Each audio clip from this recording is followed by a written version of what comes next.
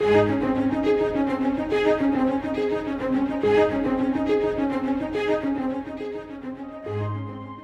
live in a very mobile world. Everyone is in a hurry to get somewhere. Throughout Scripture, God often taught people the greatest lessons along the journey. Today, we continue with Scott Pauley, our study through the great journeys of the Bible. Our prayer is that you will rediscover the adventure of walking with God.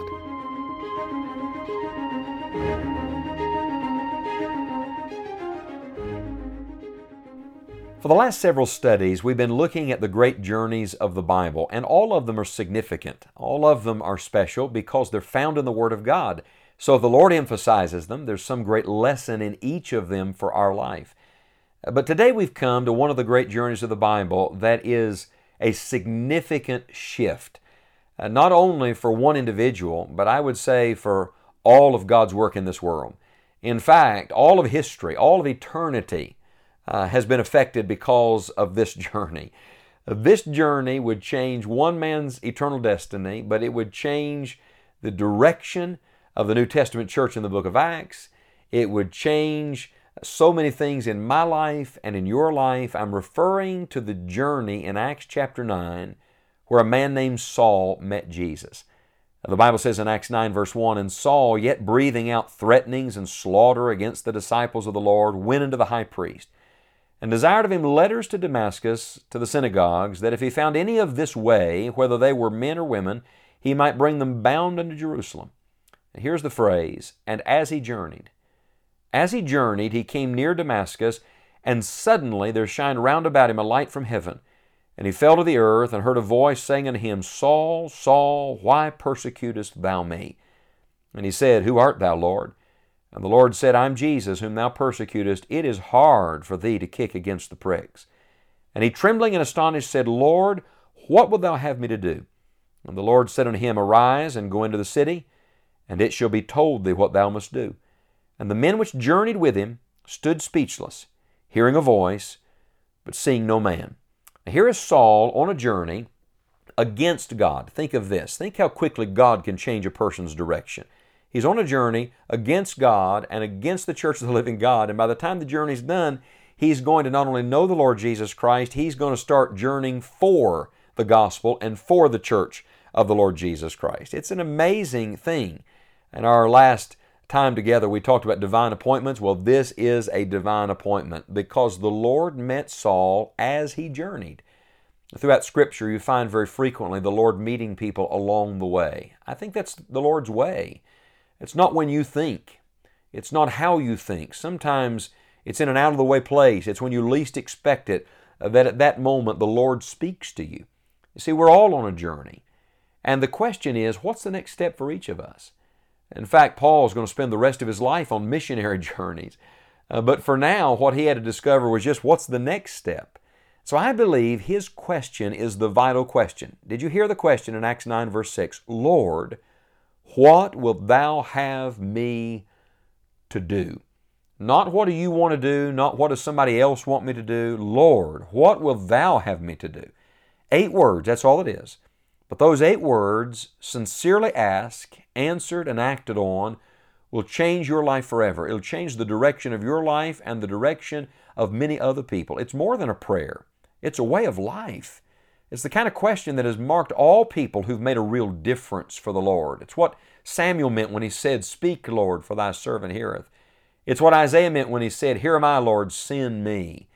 It's what Saul began with and had to continue with all through his life and ministry. Saul who became Paul. "Lord, what wilt thou have me to do?" You see, every journey is taken one step at a time. And I want to say to you that on your journey of life, the important thing today is simply discovering the next step. So let me give you some simple thoughts here that may help you on your journey today. First of all, the Lord is going to show you what you're supposed to do when you have your own encounter with Jesus Christ. You see, the answer came when he met Jesus in a real way. I love the order of the questions here. God says to him, "Saul, Saul, why persecutest thou me?" Saul responds, "Who art thou, Lord?"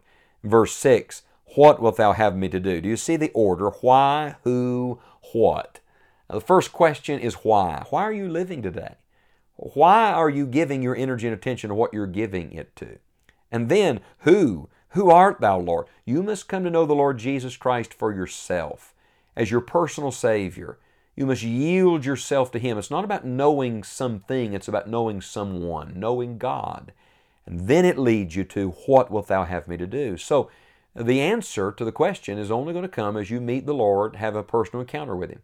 Secondly, the Lord's only going to show you what you're supposed to do as you humble yourself. You'll notice that Saul, who a moment ago was full of threatenings and slaughter, and full of himself, I might add, in verse 6 is now trembling and astonished. He falls down. He confesses that he does not have the answer. Have you gotten there yet? Have you come to the place where you've thrown your hands up in the air to God and said, Lord, I don't have the answer. I need you. You must humble yourself if you want to know what the Lord wants you to do. And then, if you want to know what the Lord wants you to do, the answer is only going to come as you wait and pray. What is He told to do? Arise, go to the city, and it shall be told thee what thou must do. And what does He do during this waiting period, during this interlude? We read later in the same passage that he was there praying. God says to Ananias, there's a man there that needs you to come in and see him, and he is there praying. Behold, he prayeth. He's waiting and praying. God works in the waiting. God works as we pray. Be still, listen, wait on God today. As you continue to pray, Lord, what will thou have me to do? You don't ask that once, you ask it over and over and over again. God will show you the next step. Then the answer will come as you listen to the Word of God. That's why God sent a preacher. Ananias shows up with a word from the Lord. God wants to speak to you today. He'll speak to you by His Spirit. He'll speak to you through messengers. He'll speak to you through the Scriptures. But be open. Let God speak to you from His Word, because it's the only way you're going to discover the next step on your journey. And then the answer comes, are you ready for this? As you simply take the next step. Did you notice that when Saul asked, Lord, what will thou have me to do? The Lord did not answer by saying, I want you to have 3 missionary journeys and start numerous churches and win thousands to me and write most of the New Testament. He didn't tell him any of that. He simply says, get up, arise, and go into the city, and it shall be told thee what thou must do. In other words, do what you know and you'll know what to do. Start right where you are, take the next step, and if you'll take that step, I'll show you the next step. See, that's the way God unfolds His will and our journey of life, one step at a time. And Jesus said in John 7:17, if any man will do my will, he shall know of the doctrine. So Saul, go sit in a house. And then get baptized. Then spend time with the disciples. Then go to the synagogue and start preaching. But it was one step at a time, one thing at a time. And so I bring you back to this thought today. What's the next step on your journey? What is the thing God wants you to do right where you are? Take that step today. Live your life with this prayer, with this theme, with this heart attitude. Lord, what wilt thou have me to do? Lord acknowledges who He is. And what wilt thou have me to do acknowledges what He wants. That is, He wants you simply to do whatever He prompts you to do. Along your journey, the Lord's going to meet you today. He's going to show you some things. He's going to speak to you, and it's very important that you say yes to Him, that you take the next step. Don't get stuck. Don't stop somewhere along the path. To walk in the Spirit literally means to stay in step with the Holy Spirit. That means when He stops, you stop. And when He says go, you go. Ask the Lord today, Lord, what wilt thou have me to do?